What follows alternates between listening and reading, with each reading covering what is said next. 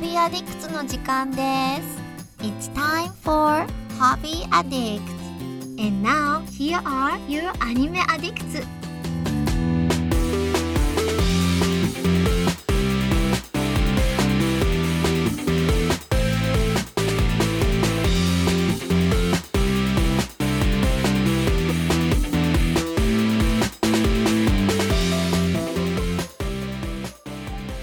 Hey everybody, welcome to Hobby Addicts episode 253 on Pi Day 3.14 bitches. Welcome to the podcast. Oh yeah, math. I am your host Mitsuki, and the very enthusiastic about math person you hear is Caroline. Caroline, how are you? Heyo, I wouldn't say I'm enthusiastic. I really hate math, actually. Oh, wow. But Mason, Pi Day, everybody loves Pi Day. Mason loves math, though. I know he does. I'm all in on math and desserts. That's my wheelhouse. Oh, wow. Well, and all of you guys listening, welcome to the podcast. As it is blizzarding outside here. We were supposed to get snow starting on Friday night. They said we were going to get 35 inches over the weekend, and it didn't come on Friday. It didn't come on Saturday, and it was about midnight last night, and it started snowing. And when I woke up, we had 12 inches. So they said it, and at spots it was going to snow 4 inches an hour, but I don't think it's quite that bad. But it's supposed to snow till 1 a.m. and I think we will probably have at least 2 feet. So that's what you get for talking. That's what you get for talking crap the day before. Well, like, what snow? What snow? It's nothing. And then well, this is like boom. This is like a winter cyclone, so it was supposed to drop up to 5 feet. No, you're fully responsible for your town being underneath a snowstorm. All right. Well, guys, on this podcast, we're going to talk about 13 Sentinels. I've been playing more Fractured Butthole. If we have time, I'll just opine about that. Caroline is going to talk about the Stone Challenge. I don't know what that is, but we're going to find out. And I will be letting you know. Mason, Abstract, the Art of Design which is a TV series, and also maybe Tampop, the movie. Where should we start, guys? Who is the most enthusiastic about their various hobby? I'm the most enthusiastic about Caroline's Stone Challenge because okay. I've been looking at this and I just am racking my brain with what it could be. Okay, right, Caroline, so you're up. I guess I'm up. I'll paint you a picture. You got a mountain. You got a bunch of fitness-obsessed people. And you got a bunch of stones. Oh. So it is basically a challenge that was set up by the outdoor club of the town that I work in. And I mentioned before that I'm a radio person for that town. So they got me involved in the challenge. I didn't do anything. I just, I was on the loudspeaker and, talking to people, interviewing them, that kind of thing. But what they were doing, of course, I would never get myself involved in this because it's physical fitness. But ahead of time, they pick a stone of their choosing. It has to be at least 5 pounds. And it could be, as heavy as they want it, but it has to be at least 5. And then they start at the top of the mountain in this town. They go down the mountain. They pick up their respective stone and they bring it back up. So they go down without a stone, pick up the stone they've selected, and then re-summit the mountain. Yes. And I'm also disappointed that these stones don't weigh a stone. Well, it was there was also a lot of kids involved too, and their stones definitely did not weigh 5 pounds, so it was pretty cute. So I just was flabbergasted by the fact that people actually wanted to do this, but it is kind of funny. And I was wondering if this would be something, as you two are both much more interested in physical fitness than I am. Is this something that you would do to yourself? I mean, I think the first question Mitz and I both have, you say the word mountain, that they're going up and down a mountain. Can we get any more specifics on the elevation of this mountain, or is it just a really, really beefy hill? It is actually like the part that they're running on mostly is asphalt. So it's not really like a mountain, but it is like on the trails and all that. There is an incline. People were huffing and puffing when they came back up. And a lot of them are like very fit people, but it all depends on how big their stone is. That creates the challenge for the most part. But there is a special way that they calculate who did the best in terms, like the time and the weight of the stone. They have like an algorithm that they put all this information into that comes up with, if you had a bigger stone but ran slower than somebody who had a smaller stone, they kind of calculate, okay, so who did the most with what they had, essentially. Sounds Gotcha. like some wimpy shit to me. Asphalt. Okay, so there's actually a more advanced part of the challenge that you can either do the regular challenge or you could do what they called the provocation course. So they initially had like some other idea for this, but there was still snow on some parts of the trails. So they changed it to what this ended up being, but apparently it was harder than they originally had planned out because they had to change it. So basically the provocation coursers, they would start in the opposite direction. They would continue down the trail and they would loop back around, which was probably at least like a mile or two. They come back and then they go down the hill to pick up their stone and then come back. So much longer, much harder. Extra loop and front. What does it mean? Nobody knows what it means, but it's provocation challenge. Yes. So my question would be, how large of a stone would you do in this challenge? How long, did it take people to finish? Was this like a half-day event? Oh, no, this was the race started at around 9:30, somewhere around there. And I would say people started returning within half an hour. Some people took a little bit longer, of course, maybe like an hour and a half. Of course, also depending on if they took the provocation course or not. Is it? And this is in go New ahead, York. Mitch. This is in New York, right? Yeah.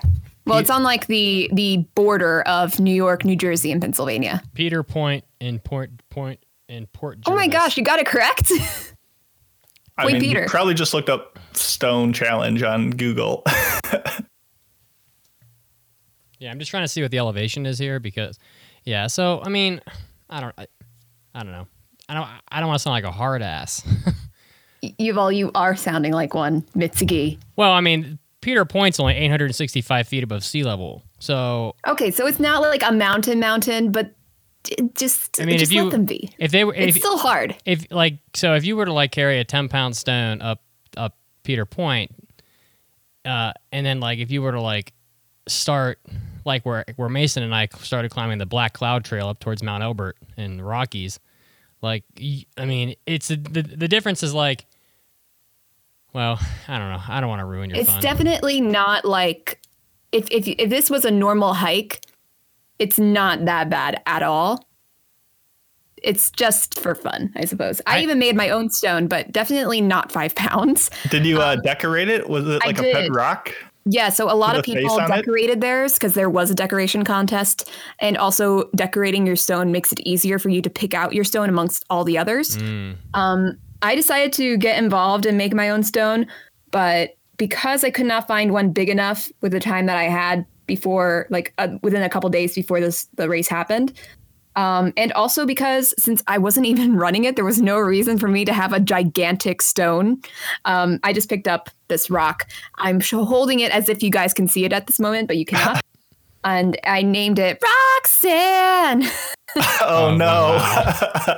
I love it. I'll show you guys later. Yep. But yeah, we need an image of this decorated rock. It's really simple, but it's pretty cute, I think. The largest stone that somebody carried was 89 pounds. Wow. Yeah. And also, if you were ever to do anything like this, apparently having a very long stone and carrying it over your shoulders is the best technique. I mean, how... Well, I was going to ask, did you have to carry it? Could you put it in a back? No, bare hands.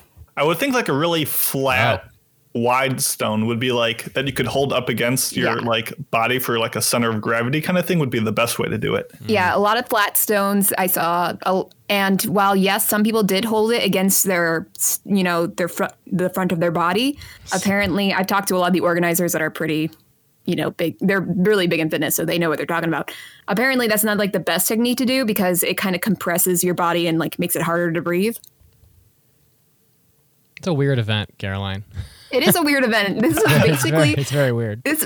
The story behind this is basically a bunch of people from the outdoor club got together and were thinking, what's something strange and, fun that we could do? And this was what they came up with. It sounds like a bunch of people saw the classic wife carrying competition where people have to race while they carry their wives, and they're like, oh, we don't have a significant other. What's a good replacement? Yeah, apparently I think they got inspiration from one of those those strongmen guys for those competitions. I don't really know. There is no reason to be alive if you cannot do deadlift. I pick things up and I put them down. Yeah, so that's basically what I did yesterday. Wow. Why I'm so tired. Just watch people go up and down. So were you basically situated at the bottom or the top of the hill? Yeah. Where they put you on a fancy zip line that followed the lead, and you were and Jeremy in the lead with a 14-pound stone is taking the lead, but from the other end, Alex with the 12-pounder is gaining on and announce it a racetrack. If only. I would love to zip line, but no, I was just talking to the organizers. I made comments as the provocation coursers ran past, and he feels and it looks like he could do much more than what he's doing. He's ready to go again, kind of thing. But yeah, so it's good. It sounds cute. At the bottom, all the stones are gathered, and you have to pick yours out. Yeah. Did people scramble them up so people couldn't find theirs and were digging through other rocks? I wasn't quite sure because I was only at the top. I didn't get to see the giant pile of stones at the bottom, but a lot of people decorated their stones in a very, eye-catching way. One of some really intricately designed stones. There was this ship that somebody made, and because of the shape of their stone, they kind of incorporated that into their painting. So it was really cool. And I also got to pick out the ones that won the artist contest. And I felt so bad because it was oh my God, this kid who worked so hard on his stone, he's pick this one, pick this one. I'm I can't, I'm sorry. Stone's weak. Yeah. And oh my God, if only. Okay, so I've been talking to the organizers for weeks about this on my show. And one of them came up with this slogan, out of the blue, that didn't even really anticipate making it. But they even had special masks that they wore, that they made a t-shirt that they would pass out. They made out masks for people to wear. They did not put the slogan on it though, that this guy came up with, and it was so good. It was do you have the stones? Do you have so the good. Of course, low-hanging fruit. Of course. You don't have the grapes. Low-hanging stones. Yeah, it's your balls. Exactly. Yeah. Innuendos. I get it. Yes. Pendulous sex melons hanging from your nuts. Okay, I think we can move on now. Yeah. All right. Well, why don't we go to Mason? Okay. What should we do first? Let's do. How much time do we have? Let's do a short one. Let's do Tampop, which is a movie that I watched very recently that is straight up Enzo's aesthetic. So Enzo, if you happen to be listening to this, this is your kind of movie. And this is the movie that I alluded to last podcast about in some way I could see this as the progenitor for Shokugeki no Soma Food Wars. So Tampop is a Japanese live action film from 1985. And you guys have heard of the term spaghetti westerns before, correct? Oh, yeah, of course. Incorrect. Oh. Do you know why they're called spaghetti westerns? Because they're made by Italians. Exactly. So hence the spaghetti westerns. This is a self-described ramen western. What? And so the name of the movie is Tampop, and it stands for dandelion. And this is a comedy movie who lies very much in the joy and expression of flavor and rules and technique that involve food, and sometimes the sexy times that involve food. And essentially what the story is at its core, it's a pair of truck drivers named Goro and Gun who stop at some decrepit roadside ramen noodle shop. And it's run by a widowed owner. named Tampopo, and the shop is just struggling to make ends meet. And the owner kind of wrangles the two truckers to help her transform the business and make it succeed again. And essentially the movie is the course of them going around with her, trying to unlock the ancient arts of like how to make the best ramen, and finding all these weird people with odd skills that like, this guy's the broth master, or this guy's like the noodle fiend, or this guy, like each person has their own technique, and they all come together to help this ramen shop kind of revitalize itself. And it's a very like body sexual, like sometimes meditative nature on like how humans relate to food. And it constantly is just getting distracted on these like weird side streets. Like, it's not about like the core of this movie is about this recovering ramen shop, but constantly it'll go on like these 5-minute tangents where it'll just try out these new characters you'll never see again, and they'll just have like a weird thing just to try it. This movie throws everything at the wall, and though not everything sticks, like it's always unique and it's bold and it's engaging, and usually elicits a reaction either because it's so smart or so stupid that you're just like almost impressed by just how fresh and engaging it feels, even if it is just all over the place. And it definitely feels like a Western. Like, I don't know how to explain it. And it's not like so tongue in cheek, like, you know, guns dueling in a setting sun with like desert snakes and stuff. Like, no, it's like just, it feels like a Western because it is one in a sense. I don't know. It's very odd, but it's a definitely must watch movie if you like weird food stuff. I guess there's not much more to say about it than that, but I watched it on HBO Max, and it's wild. It's absolutely bizarre. And which one are you, Mason? Are you the noodle fiend? Are you the broth master? I feel like, you know, when people first go to Japan and like start trying ramen, I feel like the noodles are the easiest thing to gauge. Like, it's pretty apparent if they're like too chewy or too overcooked, like that last anime we watched. So I'm a big fan of noodles, so I could be the noodle fiend in our ramen team. Okay. Okay, so if he's the noodle fiend, what are you, Mitsuki? Well, I mean, I think that the broth is probably the most important thing in a bowl of ramen. So it is. I'm going for the broth master. I'm going to steal the show. There you go.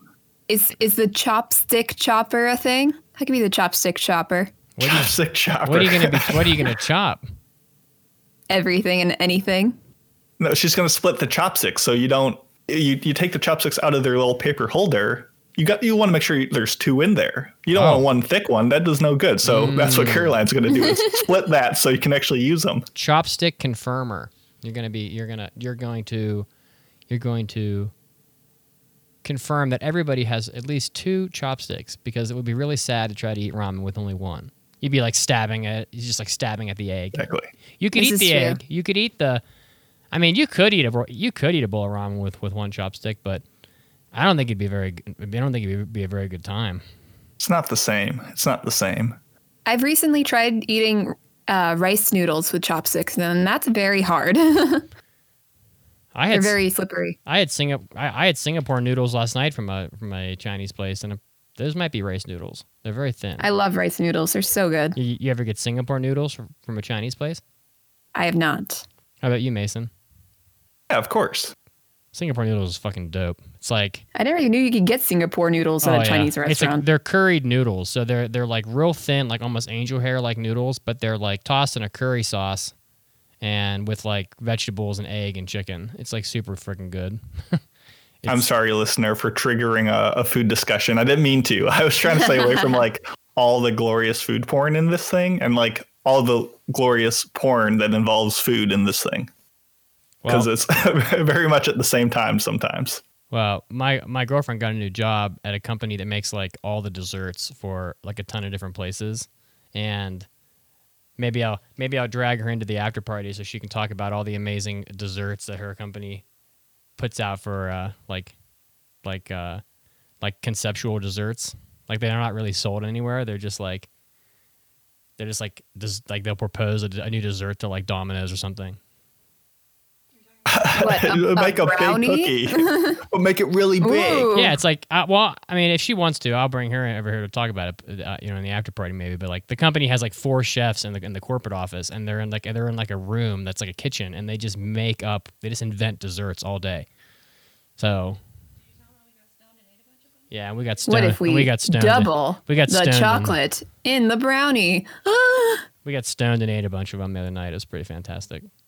Oh boy, that's the stone challenge right there. That's the stone challenge. The real stone challenge is, can you eat every dessert on the plate? And there were like 3 slices of cake, like at least like 2 of these like bar things that were pretty interesting, and a couple like one of them had like one of them was like a cereal milk custard filled chocolate. Like there's all this crazy wild shit. So, but Mason would love that. Yeah, probably. We were trying to decide. So it is pie day, so you need to have a pie for. Well, there was no pie. The occasion. There was no pie, but you can't have everything at once. Anyway, were you done, Mason? Yeah, like Tampop. It's a brief little movie. Give it a shot if you're into weird stuff. I moderately recommend it, and we can jump it over to you. All right. Well, I've been playing more 13 Sentinels, and I think I've played enough of it at this point that I can talk about it. The bulk of the game it's a strange game. Okay, so you get through this like 4-hour prologue, and then it opens up, and there's 3 like modes of play, I guess. One of them is really not even a mode of play. It's just like an archive of information where you can like review files or read about stuff. And then one of them is like a section called Remembrance, where there's like a dozen characters in the game, and you basically play through each individual. So it's every single individual person's role in one large overarching story. So you're like participating in the same story from like 13 different perspectives. So there's like events that you would never see if you didn't play through all of like this person's story. Or like if you play through this person's story, like 2 characters will like oftentimes they will they'll cross paths in the course of the story. So, and then when you play the other person, you'll run into the other character in the same way. And as you like play through all the different story pieces, like it'll tell you what percentage of a character's story you're finished with, and the story begins to like start to make sense as you get further and further through the through the different timelines of the different characters. And then you'll get to a point where you'll play through like half of a character's story, and it'll stop you and say you can't proceed until you've done like X, Y, and Z. So you have to like either finish enough of this other character's story, or you have to go do like a battle somewhere. So they're trying to I think they're trying to hold you back so you can't like reveal the end of the story until you've already like seen enough of everybody else's storyline that you kind of like, you're going in like somewhat of a reasonable like sequence of events. And it's a really interesting story. I mean, I really think that probably 80% of this game is not much of a game at all, but it's more like you have a character and you're kind of walking around through these environments, and you can interact with things and talk to other characters, and you're almost like playing through an anime. It's kind of weird. And so, but there's not much like gameplay. You're not fighting, you're not shooting, you're not solving. I guess maybe there are some puzzles. But it's not quite like a visual novel. Like it's more gameplay than that. It is. It's more gameplay than a visual novel. You're not just clicking through text, but almost clicking through text. And at least in the remembrance section of the game. So are you making decisions at all, or is it just progressing a set story? Well, here's an example. So you'll like start in a classroom somewhere, and there's like a girl sleeping on a desk, and you'll like walk over to her, and you can talk to her, and she'll mumble, and then it'll say like, and then you'll get like this thing called a thought bubble, where like a thought bubble will appear somewhere, and you can like hit triangle, and then you can consider, quote unquote, consider this girl. So it'd be like her name's like Iori Fujisawa or whatever, and you'll say consider, and you'll select that, and then you'll have like an inner monologue where you think about her, like this girl's like sleeping all the time, like what the hell's going on at home, like whatever the hell you want to, whatever the thought is. And then you can like walk over to someone across the classroom and interact with them, and then you can hit triangle, and like under that person's name it'll say Iori Fujisawa, so you can like ask that other person about the girl who's sleeping on the desk, and then you'll have like a conversation about the girl who's sleeping. So your choices are essentially just, do you want to learn more about the world you're in or don't you? Like there's no changing or like, oh, I want to slap her awake or no, you can't. Pull her chair out. Like there's no different branching path. It's just, do I want to read more about this? What was that? The only ways you can think of waking somebody up is through violence. I was trying to think of some like big way to change the story or like make a decision that isn't just like talk or not talk. Like, well, so mostly the game forces you to do things. So like, there's not a lot of like modifying the story. Generally speaking, like there's a lot of instances where you have to pretty much you have to exhaust every possible option before like something will happen that'll let you move forward.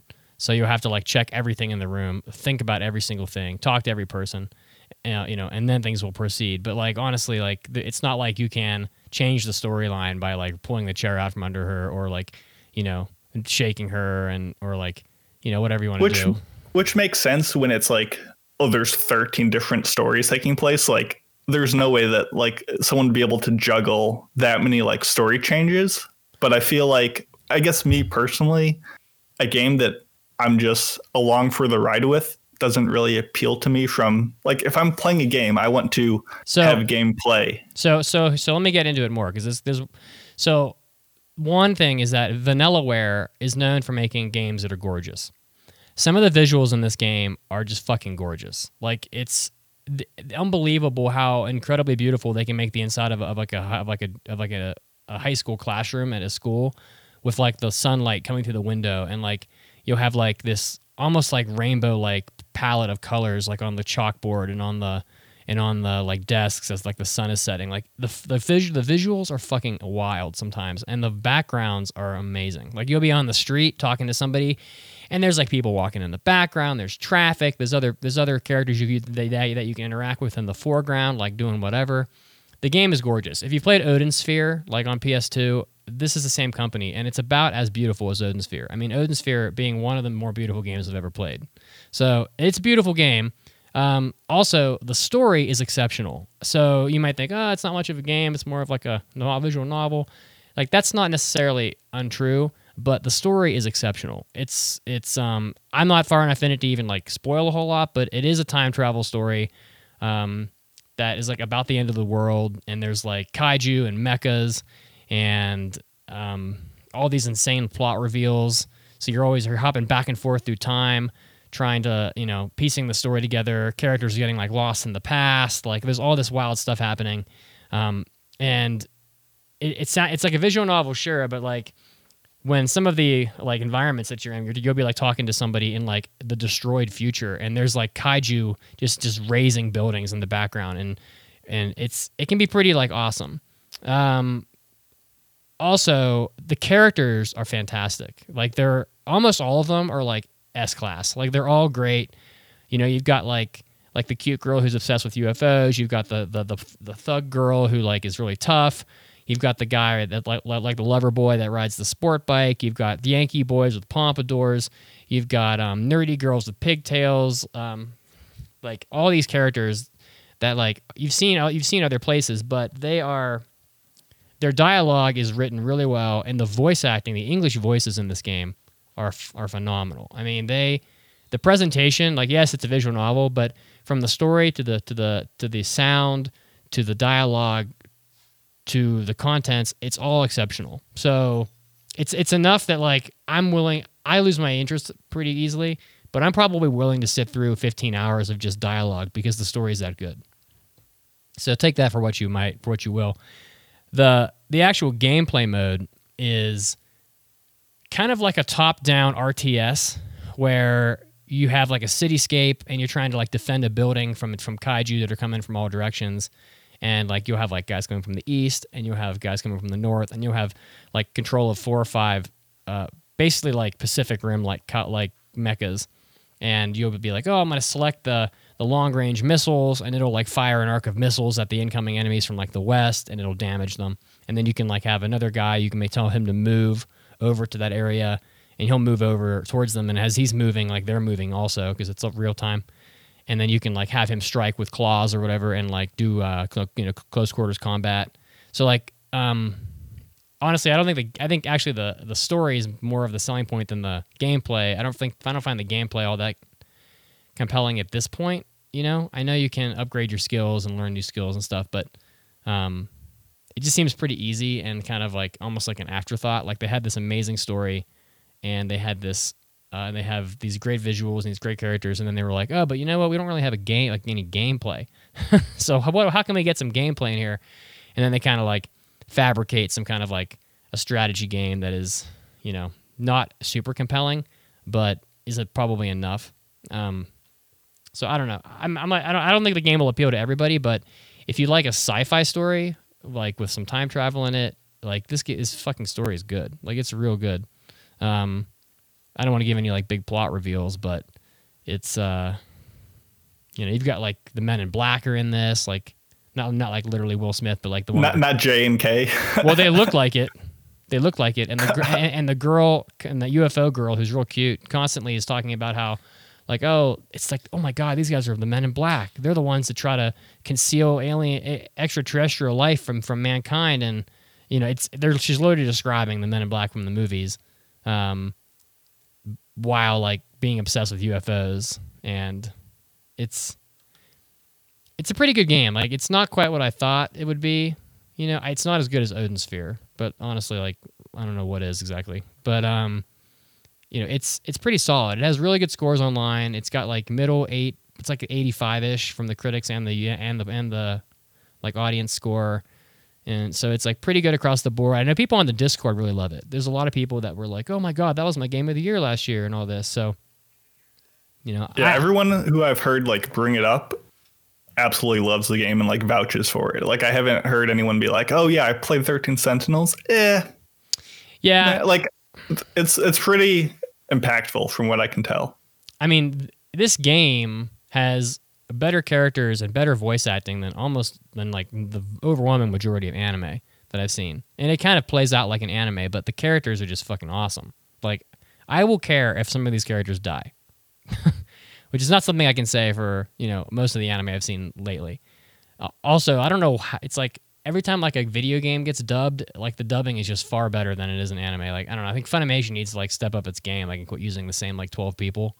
Because, like, you can just kind of tell that these game actors are, like, they're paid more, they're better at what they're doing, and, like, they never miss an inflection. Like, the emotions are in the voices, and when characters are talking, they never fuck up, like, the inflection, like that kind of lets you know that they were never really having a real conversation in the studio. You know what I mean? Yeah. Like, they never fuck up. Say in a surprised manner with no context to what you're responding to. Exactly. It is completely convincing and super good, and all the voices are like, you know, none of them are annoying. Like it's just good shit. So yeah, it's been pretty good. You know, I think that it's probably not really worth like $60 if it goes on sale, and you can get it for maybe like 20. It's probably worth $20. You know, but if you're a person that can just get sucked into a great story and not really need to have like some kind of blistering gameplay. You know, it's probably a good pickup. You know, if you're expecting like, you know, like fast-paced fighting game style action where you're big robots fighting kaiju, like that's not really what this is. So, you know, it's more of like a watered down RTS game that's, you know, layered on top of this bigger story about like, you know, the end of the world or presumably like the destruction of mankind. And you know, people trying to figure out how to save the world. But there's a lot going on that I haven't gotten to yet. There's a billion pieces of the plot that I really don't understand what's happening yet. So maybe it's not really about the end of the world. Who knows? Probably got a bit more evolution to go, and it's going to come full circle, and you'll be like, oh dang, like all that stuff from the prologue like is now coming back into play, and I'm sure it'll be worth the ride. There was a reveal that I'll tell you, like it's kind of a minor spoiler, but it's also early in the game.